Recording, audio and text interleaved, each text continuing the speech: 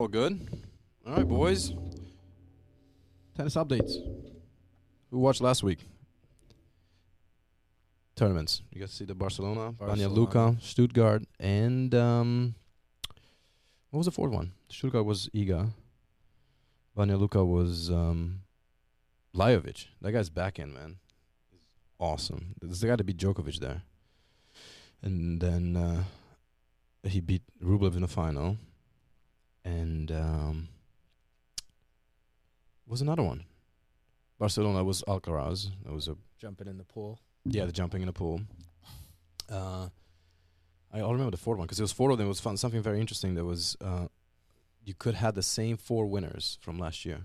Same tournaments. Same four tournaments. Same four winners. So Alcaraz was a repeat. Iga Swiatek was a repeat. Rune. Rune beat Van der Zandschulp in the final. That was a weird ending. Again, with Rune in the middle of it. And then it was the Banja Luka there with Rublev was defending that one. So it was almost A four. a four-peat and four different. That's a cool one. Barcelona was nice, really nice. Some good tennis. Even Banja Luka there was good. Iga Swiatek, I guess it beat Zabalenka, right? You like to watch her? Yeah, She's she can rip the ball. she's man. a happy person off the court. Yeah. She can. But Iga Swiatek, man, she is on clay. She's tough. She's just a So tough. competitor. Yeah. She's mental. Do you know her? You know her nemesis? You know who that is? Rybakina. Rybakina beat her 3 times. Really? Yeah. 3 times. She doesn't have an answer for her. On clay? I think on hard. I think On Rybakina hard. beat her because she beat her at Australian Open. She beat her at Indian Wells or Miami, one of those two. I think Indian Wells, and Indian Wells because Swiatek didn't play Miami. So And Madrid this week? yeah, so now Madrid, they expanded the tournament. It used to be a 1-week tournament, and it's they made it a 10-day one. It's ladies and the guys, yeah. So that's a good one. Some good tennis. Yeah. And go ahead. No, go ahead. I think they expanded the draw to 128. So they started qualifiers on Monday. That's big. And the main draw started either Tuesday or Wednesday. Yeah, that's big. Wawrinka won a 3-setter yesterday versus Maxine Cressy. 7-6 in the third, I think. Yeah, I think that was the score. That was a good match. And there was some good ones happening now. I mean, we could put someone now here, but What do you think We're to good. Stan? Is he going to make a run again? I think he has one more run here. I think he might have a quarter to a French Open. I think he could. Is that his best surface? I mean, he won. Maybe, but maybe not now because he's older now. I don't think because the clay court matches are more Right, grinding. Yeah.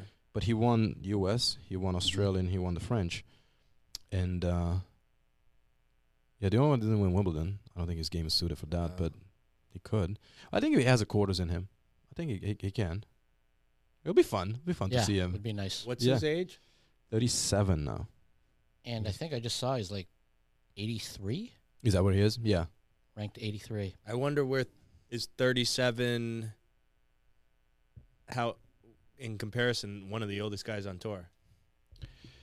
I think is there, especially in the top 100. Right. I mean, Djokovic is 36, Nadal is Right. 37. Nadal is 38. No, 37, and Djokovic will turn 36. Yeah. That's and Murray too.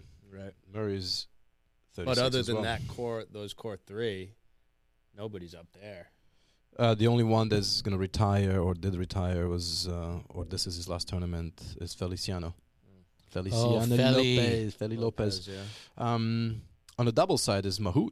Nicholas Mahut still Yeah, playing. He's in yeah. that range. I'm sure there's a couple other ones, but man, they extend now the lifespan of a Yeah. player, which is The doubles. awesome.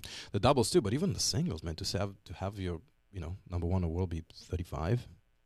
We had it since Fed Yeah. was number one in the world, but still pretty cool. It's all the hyperbolic chambers and everything. Yeah, out the there eggs, doing, right? Yeah. Maybe. yeah, I know they Something to it. did. Oh, there is. Well, Djokovic does that recovery, right? Right. I think he's doing it after every match. Yeah. He's injured too a little bit. I think his shoulder, because he pulled out of Madrid, and Nadal said it's not 100% fit, so he's not going to play. It's going to make for an interesting French Open if both of those guys not 100% and they both have 22. You know, that'll be interesting. But Alcaraz, and I mean, if they hit one of those guys, the young guys, on fire early, if they get deeper into the tournament, I think they know what to do They know there. what to do. And yeah, I think on the lady side, I think it's going to be a battle too for the French. Swiatek is She's got to be the fave.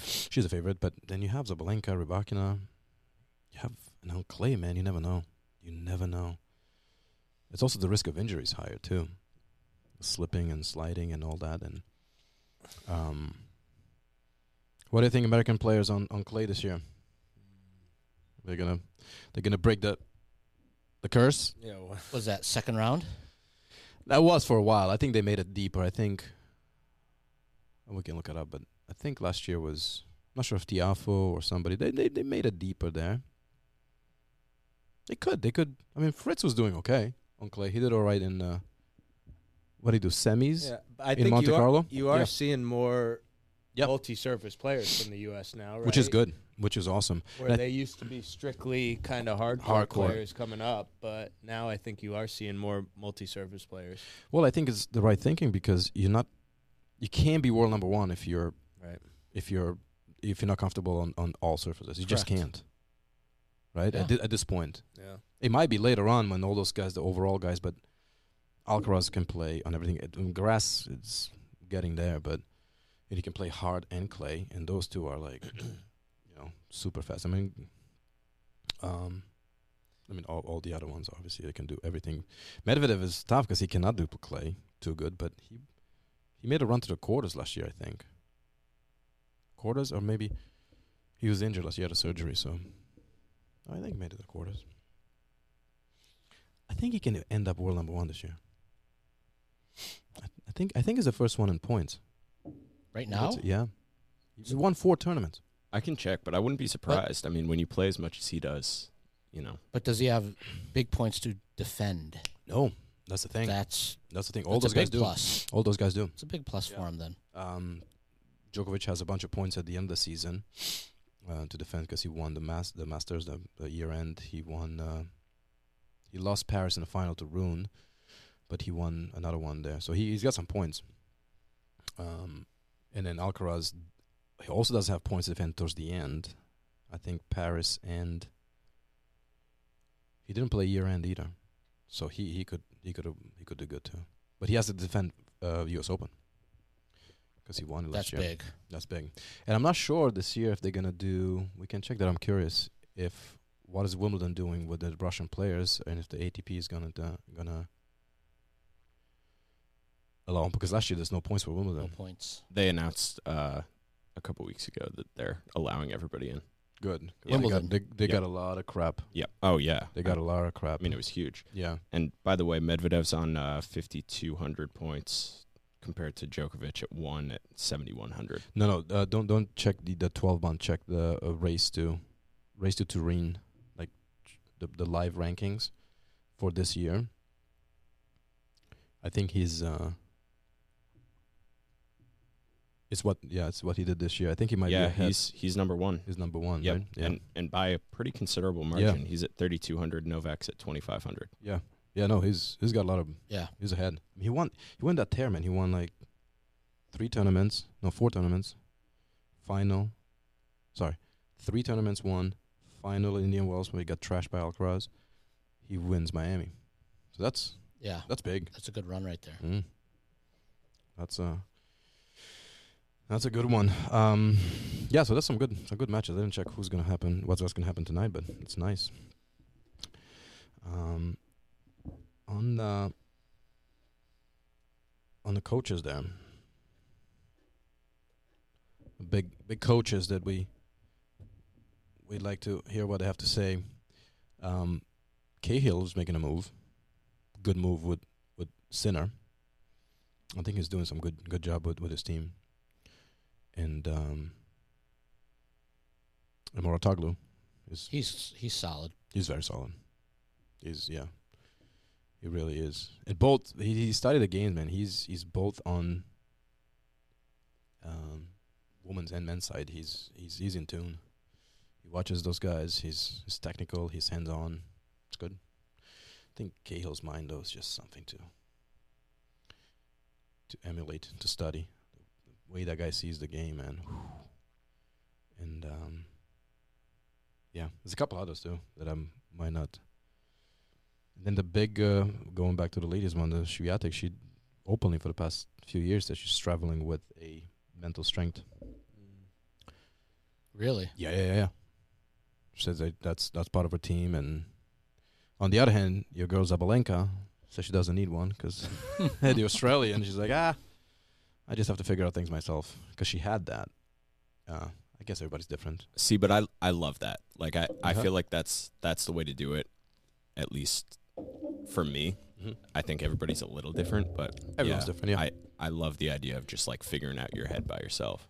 Well, it goes back to that discussion we had about allowing coaching. True. Right? Were you here for that one? What's your thinking on that? Allow it. Changeovers or all the time? Where does it lead? Where does it lead to if you allow coaching? It's allowed now. Yeah, you can talk to them in their when they're in your box. Mid game. Yeah. If you're on the same side of the court. Same side. I think it's Yeah. terrible. Just my opinion. Yeah. That's half the game. right. The mental aspect of it. That's Getting out of your own way and trying to figure it out on your own. Yeah. I think changeovers, I'm 50-50 on that. Between sets, I don't think I think that's fine. What If they're going to allow it.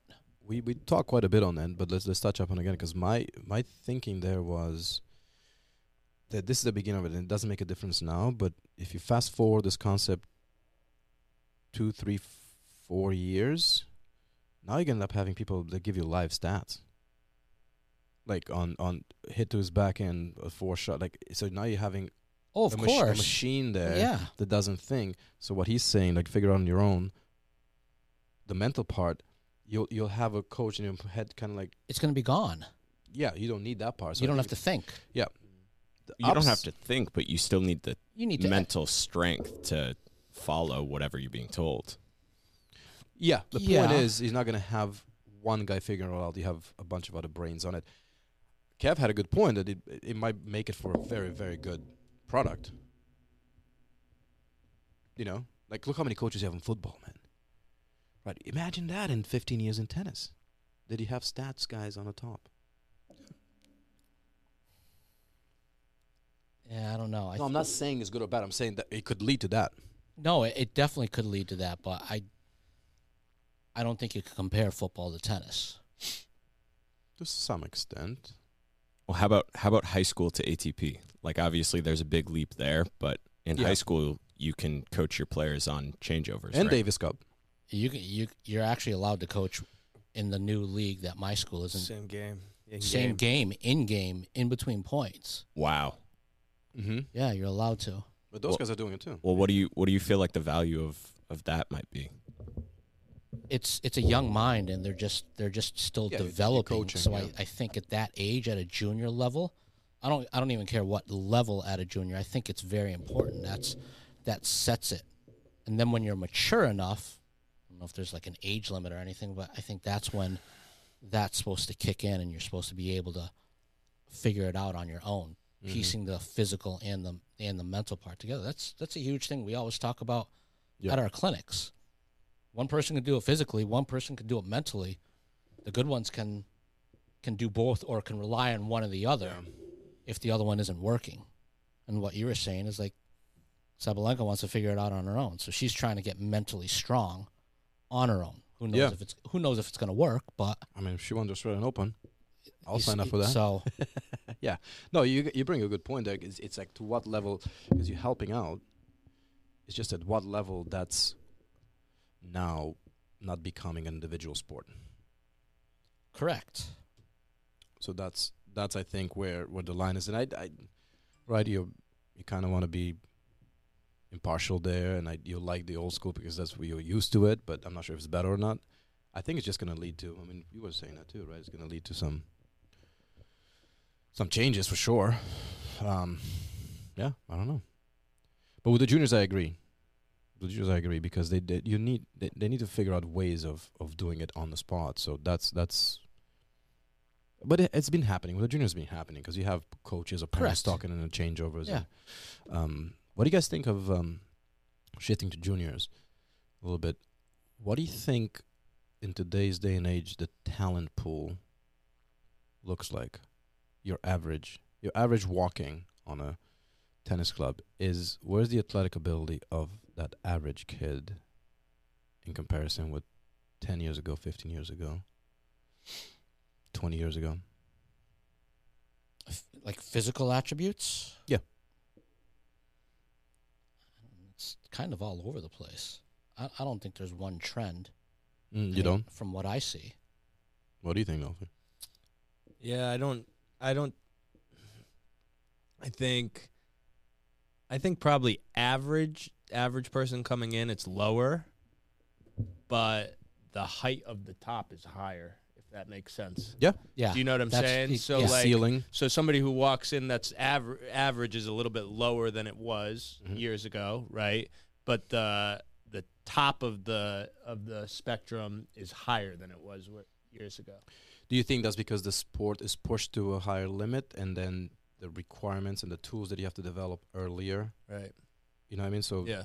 30 years ago, topspin was not necessary Right, to a yeah. junior, but now they have to do that. Right, So now yeah. their game evolves. Yeah, evolves.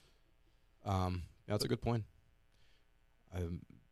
My opinion is that their athletic abilities are not as cultivated. Right, It's not yeah. they're not as cultivated right now because of the phones and tablets. Because that time they spent on the phone and tablet 15 years ago was We all spent spent on outside On the running. grass, whatever it is. Yeah, learning to fall, to Yep. throw a ball, to get up, to change direction, to chase each other, all that stuff.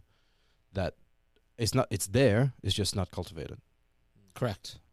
So it's not like, they cannot run, but you can see it in 2-3 weeks. They start picking up. So the athletic ability is there. I think just don't think it's, fed enough. Yeah. I mean, Yeah. I don't know. That's the way I look at it. Kind of piggybacking off that, what I had for Larry here, I wanted to talk about the importance of playing on a high school tennis team compared to those that choose not to and go the individual route to Yeah, tournament play only and skip their high school season. that's a good point.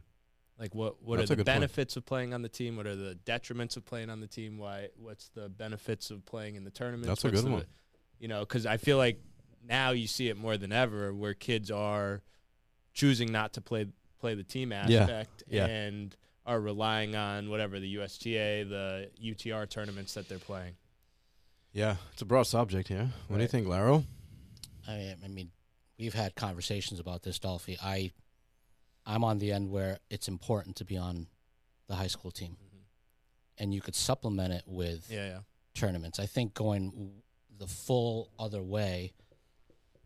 I mean, besides tennis ability and the experience, I think it's more of the social aspect. I think that's a major part that a lot of these high-level juniors forget about. And it's funny because the goal of some of these high-level juniors is to be on a college tennis team. That's a very good point. And yeah. they Correct. choose to offset any team aspect Yeah. before that, right? So how does that, right? Like if your goal is to play Division I tennis or whatever it is, high-level Mhm. team tennis, but you choose not to be on a team in the stages that lead up to that. Yeah, it's definitely a good point. I see both ends, Yeah. and I think it's case by case on the division, and right, because if you have somebody that's on a really really high level, but their town, their high school, Right. They're getting nothing out of practice. it's in a So I don't disagree to some extent the fact that I'm so focused on tennis I don't want to do it, but at the same time being part of the team is so important because it's not just about winning, it's about being with your peers and helping when they lose and cheering you on when you win, so you become a little bit more well-rounded human, which is I think it's a massive point that goes beyond your tennis career. So it comes down to time. you know, do you have the time to do that or not? Because I mean, how much do you drive every day, man, in your matches? No, that's a time commitment. So It's huge. you see both ends of it. Yeah, I lean towards playing a team, be part of a team, I do too. help others. If you're good, if you're high level, help others whatever you can. It's gonna develop in a better person. Correct. You know. Yeah. Yes, you're not gonna win your 5 tournaments, but you know what? We always talk about this. As a college coach, I would look. I'm not a college coach, but I will look. Okay, was this guy part of the team? Because I'm looking also for the human part of it. Like, is he a good team player? Because that can affect the entire team dynamic. Right. Easily. That's important too. Like we have some of our girls that they win all the time, but they could play tournaments, but they choose to play on a team. A team. Because they're part of something and they built on something and they want to. So that's nice. Dude, when you're 35 and 40 and 50, you want to look back and talk with your high school friends that, hey, remember that time we won the championship? Or like, remember that time like we got beat? I think those are the moments that are important. How many wins and losses, man? That goes away. That washes off, and nobody cares. In the long run, yeah. Nobody in the long run, no. Nobody's going to ask you, but what was your record in high school? Did you have fun in high school? Did you have how many friends did you make? And you know, are you still hanging out with those people? I think that's important. Yeah, that's a good point, Alfie. It's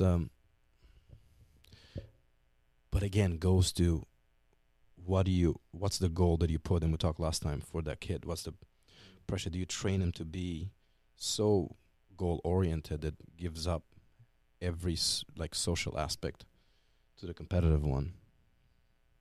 And I'm not sure if that's helpful. Correct. I mean, if you get really into it, and what's the percentage of high-level juniors playing competitive college tennis and then making the tour? No. And that's where a lot of, I think it's either the junior or the parent, they have that sort of pipe dream that my kid might have a chance to crack it. And there are parents that have that. So let's split it open, because I'm not going to name names, but there's one parent here. Yeah. That's the fork in the road right there. See? So right there. And if the kids wants it, I think you're right. Then let them enjoy what you want to do. Correct. If the parent wants it, it never works. No, it doesn't. It never works. You might think that you imprint your wishes on them and they listen to you, and if they don't want to do it, you're done. You're done. Yep. You're done as a player, as a parent. That's not the right thing. I don't know, at least in my book. If they want it, let them have it, because they want something. They're going to focus on them and they'll do it. I mean, we know parents, if they don't want it, they're not going to do it. Correct. Or they'll do it, but they're not going to give 100%.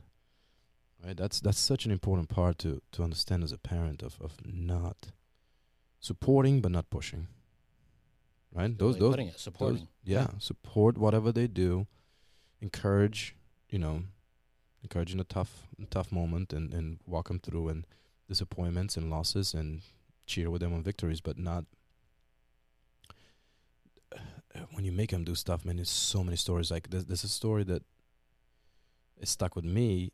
I played this kid. He was 2 years younger than me. He ended up being a very good player, but he ended up stopping too. I was 14. He was 12. We played. I had one of those good days. I spoke before when I had a really bad day. This was a really good day. It was Ono. It was whatever. The dad put that kid in the trunk of his car. I was like, you played like a dog, ride like a dog. Dude. I still remember everything in that scenario. I'm like, what is this? That's child abuse number one. Yeah. Right? So but man, how's that kid he's 12. He'll remember. He played somebody older than him, and me in 2 years. He beat me after that, man. And 2 years later, he was just like, I'm like, okay, remember when I beat you? Oh no, that was my win of him. That was it, because I didn't beat him after that. But come on, man. And of course he stopped. Of course, as he got to the age when he was ready to. He's just like, no way, man. I'm not doing this. This is not this is not what I want to do. But you see so many of those cases, and it's as the parents trying to implement their wishes, right? Correct. On the kids, and it's college players jumping in ATP. What's your take on that? You know what I mean? Like play college and then play professional tennis. No, play college and a higher level. Yeah, play college and then commit to, because that's. I hear it pushed, and I don't buy it. I hear it pushed that it's so good to go to college because you can still make it. I think you're losing 4 years. Might go to college 1, but then you cannot jump on a tour at 22, man. You can, but it's rare. Isner did it. Great for him. McEnroe dropped after 2 years. He was at Stanford 2 years, and you cannot lose the 2 years of beat downs. Those are two years probably of your prime, too, that you're really physically getting better, right? Yeah. I don't know. What do you think? I think it's harder for sure at that top level. But for me personally, like, I didn't really have the like foundation of any of my tennis skills until I went to college. That was the first. So you're a different stage of development. Obviously, I was That's an a good point. ATP player, but I didn't have access to play inside 5 days a week when I was growing up. Yeah. I was lucky to get inside 1 day a week. You know what I'm saying?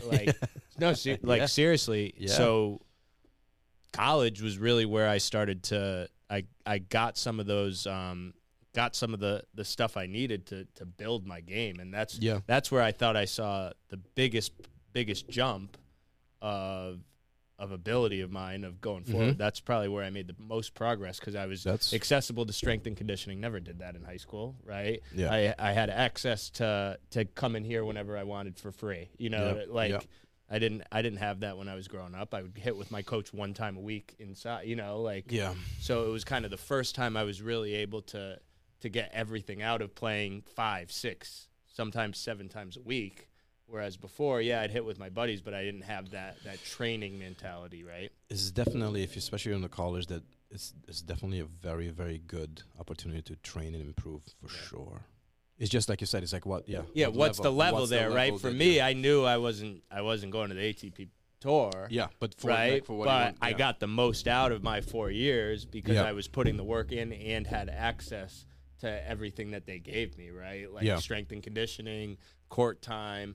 They definitely get you to a level, coaching, right? That I didn't have, right? Like my high school coach was a soccer guy that didn't, you know what I'm saying? So it was just totally different mindset, the strategies and stuff I learned from Were you guys doing soccer warm-ups for your tennis practice? Oh, we were doing Yeah, it's I think that's a very good point because it will get you. It will definitely raise your level. Yeah. Will it raise it enough to play at the highest level of professional tennis? It might, but time-wise, you're behind a little bit. I also think professional tennis, man, it's the suffering, the grind is so important. I think that's the key point.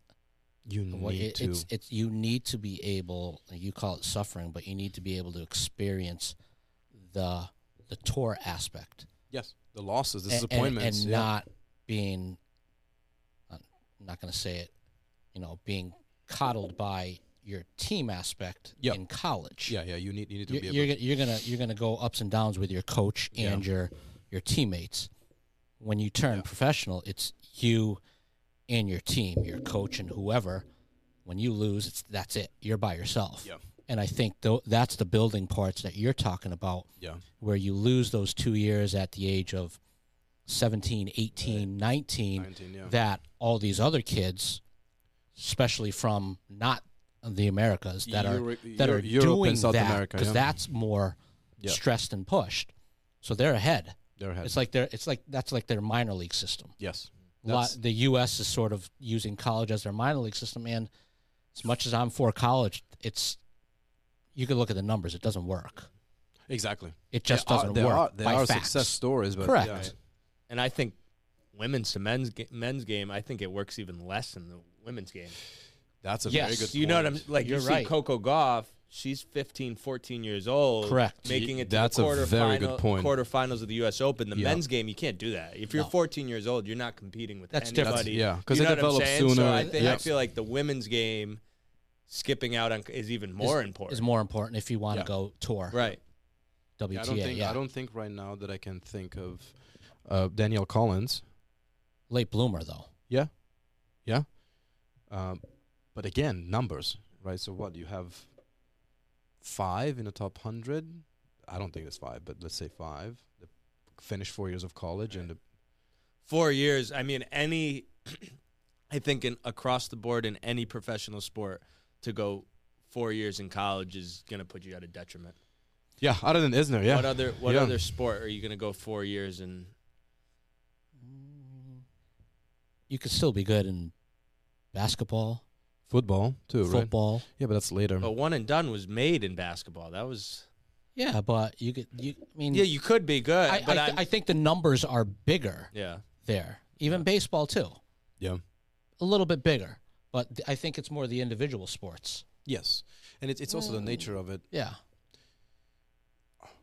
What I believe is extremely necessary for any player that wants to have the capability, athletic capability of becoming a top 100. You need to go and grind and suffer and sweat and bleed on the clay in South America or Europe. Yeah. You need to go there. The amount of players that you never hear of and the leagues that those guys have there, and how the point is that much longer. So it keeps you in that competitive. The average point in clay is probably, I don't know. Actually, that's an interesting stat. I don't think we could ever find that, but it's probably double. Like if on a hard court the average hit is like 3, I would say the average in clay could be 6 or 5, least. and that's massive. Yeah. That's a massive difference, right? Yep. You need to hit those 3-4 extra balls a point that develop your Yeah. mind. I think the clay is just necessary. It's a must. You might be able to go around it, and you might be able to make a top 10 without it, or even number 1. Like look at Sampras, he did it. But he has to win everything else, right? Sampras got to what, semis? That was the best he got, right? at the French. Yeah, Yeah, semis. semis, right? Yeah, that's he wanted that one. He wanted that one so much. What do you think? Like the professional men or women, how much time are they attributing to each surface? Yeah, I guess it depends. Yeah. I don't know. Like if you're a specialty in clay, you're gonna spend more time on clay. If you're right, is that how they do it? Yeah. Or, and then they just prime up for the clay season when they need to, and Yeah, what the switch is and Right. everything else. Yeah, I think over time they find their easy, easy buttons yeah. to get there. But yeah, I think they do train per the surface they play. One thing that speaking of surfaces that's very important to keep in mind. It's interesting how grass has a Grand Slam, the most prestigious Grand Slam of all Mm-hmm. in Wimbledon. They don't have any Master 1000s on Yeah, grass. it's crazy. And the season is the shortest. So the most prestigious of the Grand has the Slams least. has the shortest preseason and the few amount of tournaments on that surface. Isn't that crazy? It's not like, you talk about the Masters 1000s that, Federer, Nadal, Djokovic have and so forth. Federer's clearly a grass court guy, but you can't win any Masters 1000s on grass. On grass. Because it's none. 0. That is interesting. Right? But I don't know. I don't know how it was. I guess 3 of the 4 Grand Slams were played on grass at some point. I think they're all on grass, other than the French Open. Correct. Isn't that The interesting? Australian Open was played on Australian was grass grass at one point. and And Old Flushing. Yeah. Yeah, they used to play It's grass. the country club in Long Island, whatever it was called. No, they had it at Flushing.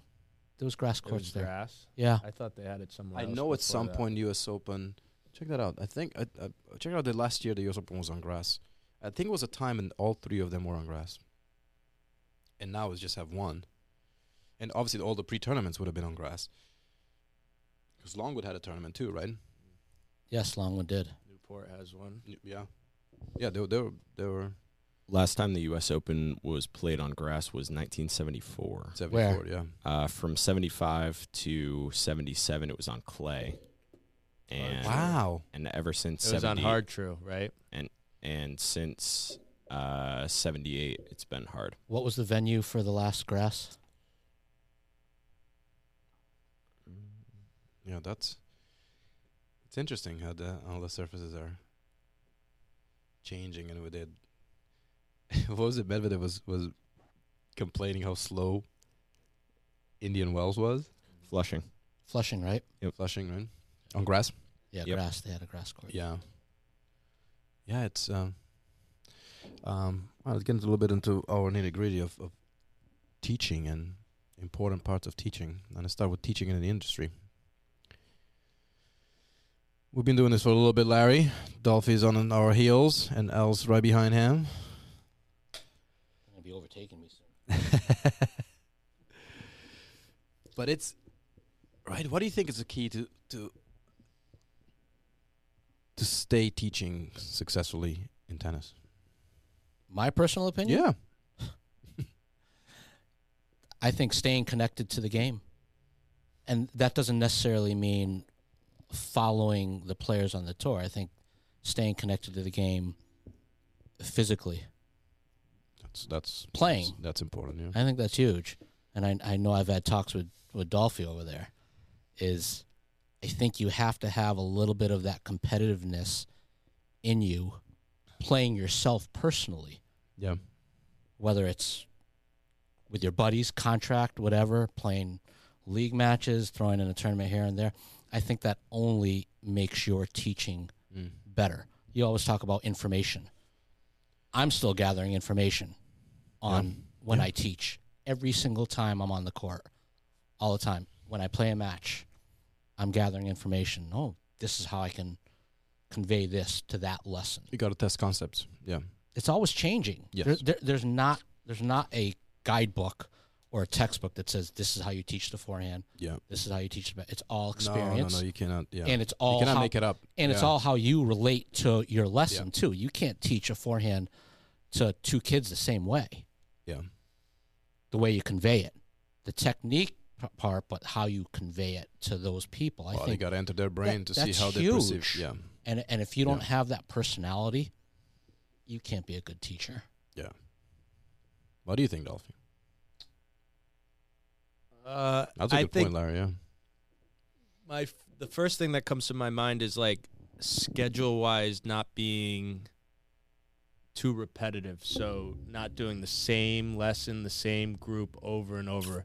Like the way I like to set up my schedule, I like to have some beginners, I like to have some intermediate, Stay I like to connected have with some everything, yeah. high Yeah. level. I Yeah. like so now around the clock, right? You're working different Yeah. things all the time rather than you only hit with high level juniors. Don't You're gonna lose your mind. don't that become a day. niche guy. Yeah. Right. Don't. That's a very, very important part. You don't want to restrict yourself to a one type of clientele, Yep. to a one type of demographic, to Yep. a one type. You just can't.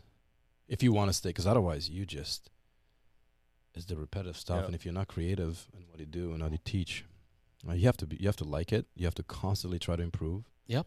Right. It's and try different concepts, and test it out with different groups. Work with different people. Right. See how they receive the same information that you try to. I think that's the biggest challenge. Is just not to. Because our freaking ego and our brain wants to find the easy way. The easy way is like, I'm just gonna do this type of teaching. But then you end up just not challenging yourself, not enjoying anything that you do to produce because you've done it before. It's not a new challenge, and just you become just flat. And then if you look at that clock for too long, now you dread your day, and now you're done. It's just constant improvements. Like I heard this a few weeks ago, and it was kind of what we talk about. You have to be an infinite player in playing, meaning that it's the game never ends. Like what you said about playing, you can always. There's things that I stopped doing that I was doing 15 years ago playing, just because they don't apply anymore. Mm-hmm. And there's things that I wasn't doing 15 years ago that I'm doing it now, and like everybody else.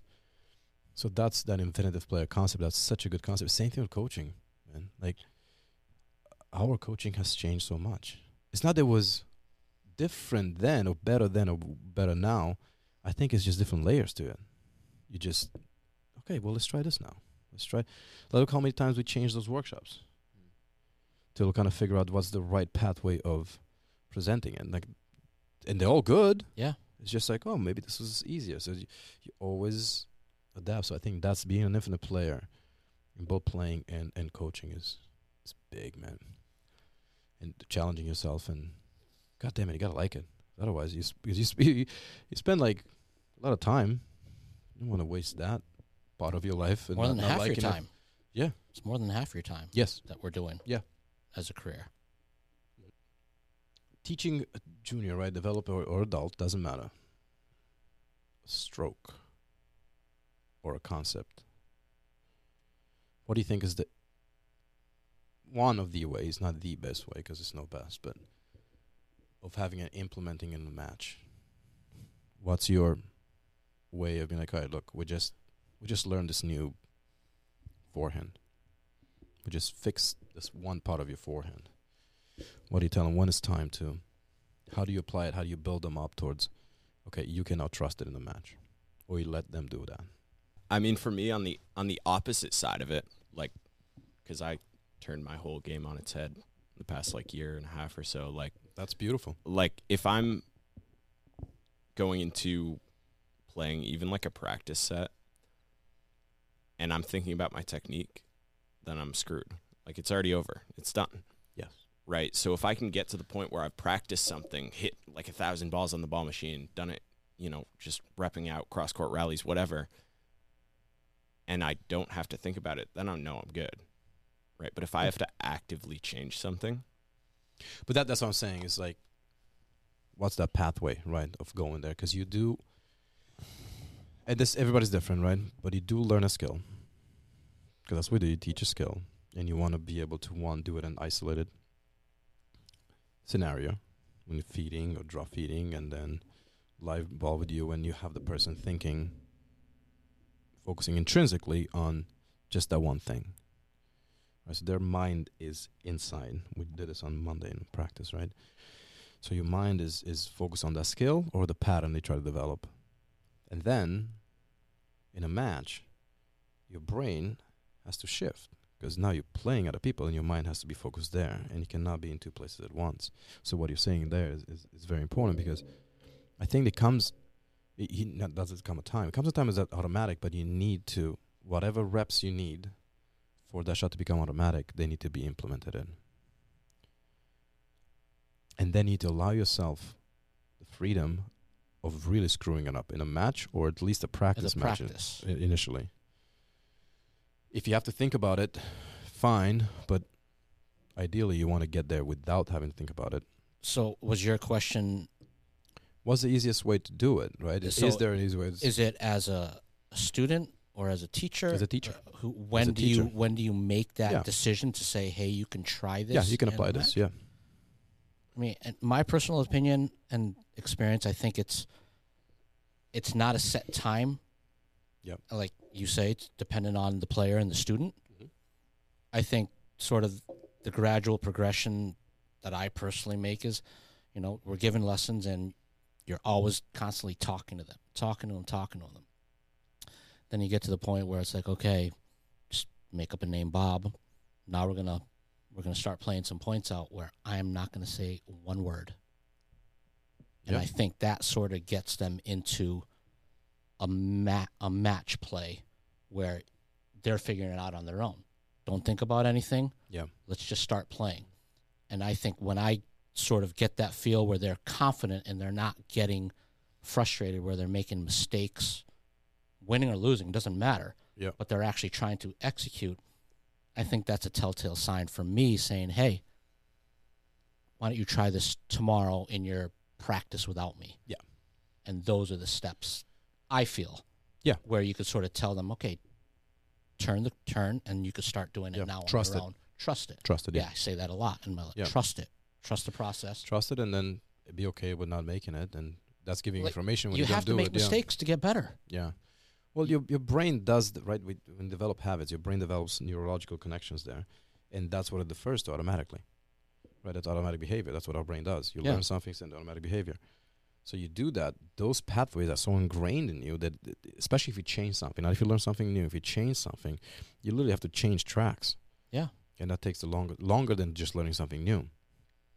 So I think that's the biggest thing. Is like, okay, you're creating a different pathway there. You gotta push and let it until it becomes automatic, and that takes a while. It does. Because your brain will revert for the longest time to what it has been doing, whatever that is, whatever that thing that you try to change is. And it is I think up to us to know when it's time to be like, all right, don't think about it, just do it. Correct. And let's see where you're at. But it's I think it's the biggest challenge. I think it's the biggest challenge, especially when you change something. I mean, look how tough it is later for a lot of even top players to change a certain stroke. It's or learn a stroke. I mean, not now because most of them are complete, but not really, not all of them. To learn a correct slice, right? Or a really nice feather-like slice. That's hard for a lot of people because they haven't done it. And there's a certain age where you learn those things. And I actually talk about let's just talk about this. So maybe we did talk before, but on Thursday night I was talking to those guys. And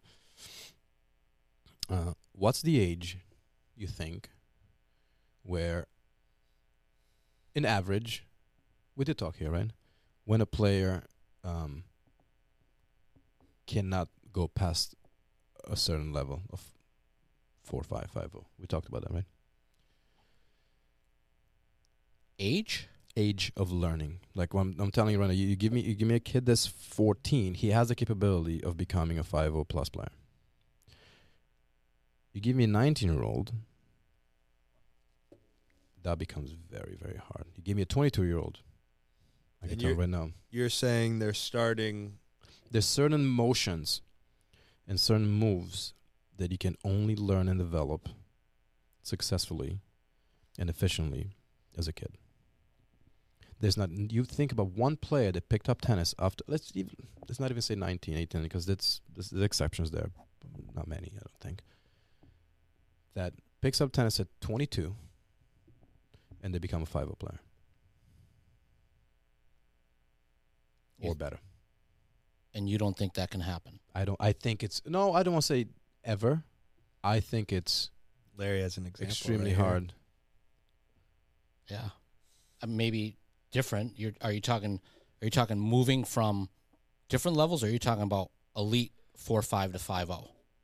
Elite 4.5, like shots that they can do an exhibition. Like I'm talking, whatever the line is, just I think it's a small percentage. very small. It can happen. I'm not though. saying it's impossible, but it's very small. I'm not talking about myself, but when Dolphy was saying his best tennis was learned in college. Yeah, but it was developed in college. I think he learned certain things like your movement, your footwork, your intuition. I think my best tennis was learned in my 30s. Mm-hmm. I think you're the 1%. I think I got through my 20s by, I don't know, being a hack. I know, but you played in your teens too. I did. There you go. But You don't apply, guy. so you're talking about a brand new kid. So That's a what I'm saying. beginner that Oh, starts well, up, it's well, got to be. That's Oh, I'm 14 sorry. years old, I 15 misunderstood years the old. question. No. Somebody did not developing your game. Dude, I've developed my game now too, of course. Developing it, you pick somebody that has never played tennis before. Yeah, small percentage. I think I would raise that bar a little bit, that number. I don't know one. All my tennis life, I don't know one person that it was a 5.0 that picked up tennis. It's At funny. 18. I do know one, and it's the guy who taught me how to play tennis at home. Mm-hmm. Yeah. He was a 3-sport athlete, Division I athlete in college. He played soccer, basketball, and baseball. Okay. and picked up tennis probably when he was 24, 25, 4.550, legit. That's the only one, though, Yes. that I know. You're right. Small percentage. Yeah, like, tiny. And you I don't have know to, anybody. and you have to. He's probably one of the best athletes I've You have ever to- met yeah. in my So you life. have You to- know what I'm yeah. saying? You Yeah. have to have. Yep. You have to be a crazy good athlete. To be able If to you're do- talking, But it's almost like you said that. I think he developed Skills Things- through Correct. soccer, through yeah. so if you're during those Right. time of sport. Yeah. Yeah. common folk, Yeah. right off the street, no athletic, I even go as low as 18. I'd say lower. Yeah. It's tough, man. I'd say high schooler, Yeah. freshman in high school. Yeah. So what is that? 14 will be What age more is that, like Alex? yeah. 12, 13? Like 14ish. I think that's where you develop it. I think it's very different in 3-5 other and sports stuff. too, though. Tennis is one Tough. of the only. Yes. It's a very exact Yeah. sport. Do you know what I'm saying? Yep.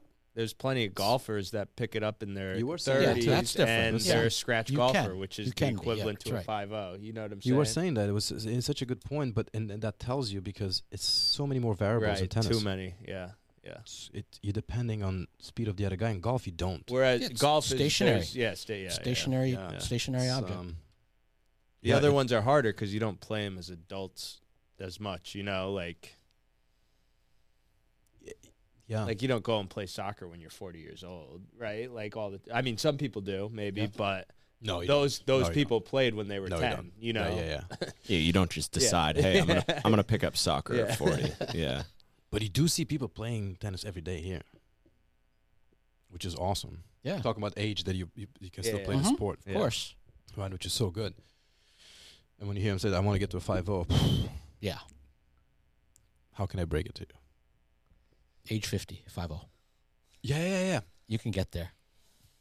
It's Talking about age. yeah. You're just naturally Right, going but to age do you to agree? 50. Do you agree that that's such a tough thing to do, Yeah. isn't it? That's It's- how I'm going to it's- get to be a 5'5" That's it. when I turn 55. Be 5'5". I do, yeah. I just it just dawned on me because like you try to teach kids and adults and you hear because we all had through our teaching careers people like I'm a 4-0, I want to get to a 5-0 by this time, and the guy's 30 something. It's even that is like It's not going to happen. it's not happening. I You're think 40, forget about it. I think Yeah. the other thing that the jump from a 4-0 to a 4, even a 4-5. Oh, is that's the like- bridge. That's It's the big. bridge. That's the bridge. It is Yeah. like That's the most- barrier, I should say. That's people max out. There are a lot of 4-0s. There are not that many 4-5s out there. Correct. Yeah, and then it's just Right. And as it gets Verified, higher, yeah. obviously, it's verified air there. Yeah. I think I could drop everything right now, work for a year on just my game, and still probably not get to a 4-5 if I wanted to. It's tough. It's hard. Because you need the matches. You need Yeah. the 100 matches. Yeah. To advance 0.25 in levels. And I'm 20. Yeah. No, you can do it. No, I can't. You can do it. No chance. I can't, and I know I can't. I think you do. Maybe if I started younger. No, I think you do. I think you do because you have some skills. You can get. Oh, It's just thanks. it will be Just some. Well, you have some skills. You have that a couple. A lot of people. You're good with don't- producing. Don't have. You're good. Yeah. Yeah. Your skill. I can click the mute button pretty well. And that gets me to another point, that the importance of match play. Right. Oh, yeah. That is. There's no substitute for it. Right. I bet you Larry sees it at the best level. The kids that, I've been taking lessons for 5 years, haven't played and then they get out and play a high school match, and it's like, stroke-wise, they should be killing some kid, right? And then athleticism takes we suffered. over, and And the human nature. They Right. play scared. Right, yeah. Yeah. And that's the biggest thing. Yeah. It's like you Yeah. you don't have that experience. You don't have that information in your head on how to handle that situation. Yeah, for sure, man. Because you need to go through anything in life. You need to go through a bunch of times to have a better understanding of it, of what it is. How can I deal with it? I've been down 5-2 before. I Right. know that guy is nervous because I see him. He's nervous serving for Right, for the set. I know what I'm gonna do. You can turn a match on his head just with that Yeah. one game. Yeah. Just by being like, I'm not gonna give him anything at this point. I'm gonna enter athletic mode, and everything goes over. Yeah. Beat me, and let's see where that takes you. And that's gonna mess with your mind. This just. But you need to be there. You need to do a lot of times to, right? Because that's match play, man. It's you can. I always say that don't play for whatever. You go through those streaks. You don't play for 2-3 weeks or a month or whatever it is, and I can go hit. That's fine. I can get my timing back, but until I play 6 sets, I'm not asking anything of myself. I learned that over time, the hard way. Yeah. Because it's not. I can't. I shouldn't. And the more pressure you put on yourself, the worse it gets, right? I can make the shot. No, not yet. Not at that speed. Not in the match.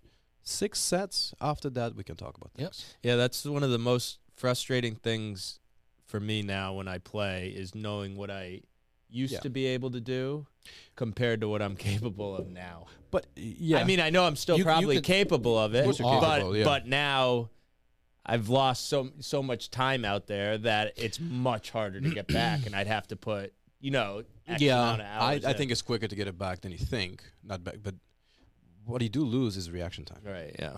The eye is not sharp. The brain is not. Those neurological patterns that we talked about, they're lazy now. Yeah. They're still there. They're always going to be there. So you have to go and just do it and do it a bunch of times. I said it before, and it's Mike Tyson's interview, man. He was on Rogan a while ago. He was talking. He started back training, and he was. Was he on mushrooms? Not on that one. Not on that one. Did you see the one on mushroom when he was talking about it? Yeah. But he was saying how it's not the physical part that was hard for him. It's like the amount of time to make a decision, and he realized, or he knew all along. I don't know. That the less he's competing, the longer the time for him to make a decision on the spot, on the 10th of a second is. And the same thing for us. Yeah. We have to make decisions on 10th of a second based on what we see over there to recognize a pattern and go for the right shot. If you haven't seen it enough, you're not going to be able to do it. So therefore, you can't expect to do it. Like, I just got to see this, and I don't care if I get blitzed. Right? Because that's what match play is, man. That's why you see all those players. They sometimes don't have the best strokes, the ones club level, but they play a lot. And that counts for a lot. There's going to be a limit, right? Yep. Your technical limitations will stop you. But competitiveness, that's important. Physically, too, to know what you can count on your body. Then know that after an hour and a half, you're ready to go. Or not ready to go. You're like, cramping now. Right? That's... we talked last time about the importance of the serve and volley, right? And being the most important thing in doubles. And I remember that, yeah. Right now, I wanted to talk a little bit about in doubles the supporting roles, the server's partner and the returner's partner, right? The importance of that, and how you can affect the play just by positioning, and just by readiness and sending the message that you're ready to play. Right? We talk about all the time. But a server's partner that's not ready there, close to the alley. Mm-hmm. Or server partner in the middle of the service block, low, ready position, it sends a different message to that returner, right? Adds a different pressure to that. That's such important. You're doing it so good. You're freaking so low there when your partner's serving with your big calves. Right? Don't. I think that's such a forgotten thing. Is not the right way to put it, but not really pressed much of a point. The importance of those two. Same thing with the return, right? Because as a returner's partner, you can only hit the fourth ball of the rally. Correct. And you tend to become spectator. You enter spectator mode. You watch the play. That's the thing. I mean, the term that Dolphy knows, like playing without the ball. Yeah. I say that a lot in practices. Like the two people that aren't physically involved in the point, you have to be aware, and you're playing without the ball. So your movement and what you are sending to the other side is super important. Exactly what you were saying. But those are the people that fall asleep. Yes. In club tennis. Yes. They just sit there and they're watching the ball, and then the ball gets hit to them. Like, oh, I didn't expect the ball to come to me. Well, you're not. You have to engage yourself mentally, one, but physically is the big one. You physically get in there, then you are mentally. Message, right? Yeah, they send the message. Send a different message to your opponents and what you're ready for. Because, again, you see somebody on the other side that's on their heels and running backwards, you're confident. You see someone that's ready to pick up your ball. You're going to keep it away from them. Now you're not. It's a little bit harder Correct. to deal with that, Right. right? So same thing. If you move and distract the player, that's another thing, right? The importance of your body movement. It's an object that your opponents, even if you're not the one hitting the ball in doubles, your opponents see your partner hit the ball, so there's the ball moving. This partner can move in, serve and volley or not. They're a point of focus. So now there's 2 points of focus. You can be the third. So now you Correct. split their attention in 3. That does something to that player versus server that stays back, this player that moves to the Yeah. side. Now you have 2 stationary targets and a moving ball. Way easier for that player to do whatever they want. Will they do it? Who knows? But yeah, that's a big one. I think serve and volley we talked a lot, and the focus on the return and then the supporting roles.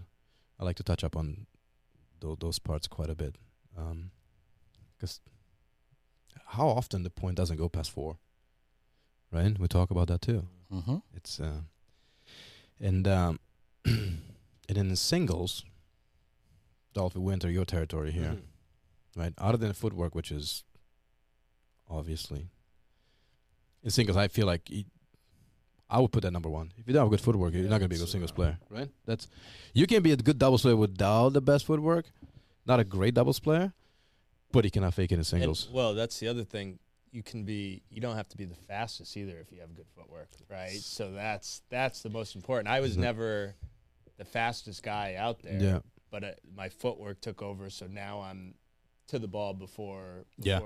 so it's like, Well, it's also like the feel of the play, right? Your Right. anticipation, and that goes Yeah. into the pocket positioning Right. where you're at, but being ready, having those Yeah. muscles ready to go, right?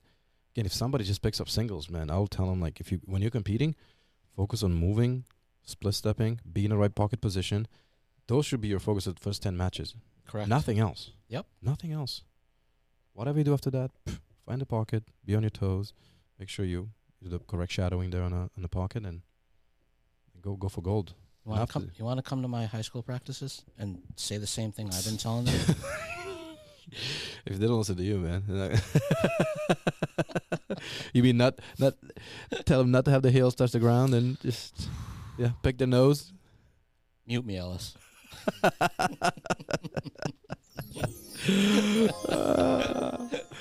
That's a lot of time. Yeah. Some of that stuff is you have it or you don't, though. When you Yes. know, like, yes. it's tough to build that type of Yeah. stuff. You can work ladder drills, whatever it is, as much as Yeah. you want, but it's either Yeah. you have the mentality to do it every time or you don't. Yeah. Yeah, it's true. It's true. And going to the mentality, right, of competing, same thing. This first layer of that, in my book, should be understanding that you are trying to win at this particular game. You're doing the best you can. Do the best you can, right, mentally. Be okay with not succeeding. Be okay with not doing it. Be okay with like, man, I felt, because that's information. Yeah. If you haven't done something, that's information. So be smart about it and take it as good information, not disappointment and whatever else that goes through your mind. That no, it's okay. I lost. Why? Correct. There's an answer there that I can use to get better. Yeah. Right. A lot of people, when they compete, they think it's win or nothing, Correct. It's and that's wrong. so It's much so- info that yeah. you can get from a loss. Correct. Oh man. Yeah. You were saying, Dolphy, right? That some of your best matches, right? You're like when you had to figure out you're losing, you had to figure out stuff. Right. Yeah. That's the game. Figuring out, man. It's not. Yeah, I think that's what elevates the best players to whatever in whatever scenario it is, club Yeah. tennis, professional tennis, whatever it is, it's being able to problem solve in the time that you're out there. Yes. Yeah. Well, Right. that's Doing it after is one thing, it's good, right? Being able And to problem solve after, but being able to problem solve during a match is and you do it with your one of the coaches. tools, yeah. They help you, but at some point, you have to figure out yourself. Yeah. That's if people would change the mental game to just that, it'll be such a more pleasant experience. Not that there isn't, right? Because even the emotions of losing and winning, that's Right. powerful and they're good. But if you be like, all right, what happened there? let me take that That's right. information. Give it to me. Correct. I'm not a finished product. Yep. I'm never a finished product. So even if I win, there must be some things I could have done Right. better. Right? Letting go of a loss after you learn that information is the way to go. Like, yeah, you lost, but you beat me 1-0. But I learned so much of what I need to work on. Right? That's right. So that is, I think that's the right method. I mean, yeah, you can be upset about it for a little bit, but then laugh and move on. All right, you gotta go. Is it time for you or? Yep. Yeah. Ooh, it's time. Yeah, it is time. All good, man. All good, but that's good. We've got an hour and 5 and 7, right? So where we at? Hour 8. Oh, there you go. There you go. Yeah, perfect. That's it. It's a good one. All right, fellas. Good stuff. Thank you.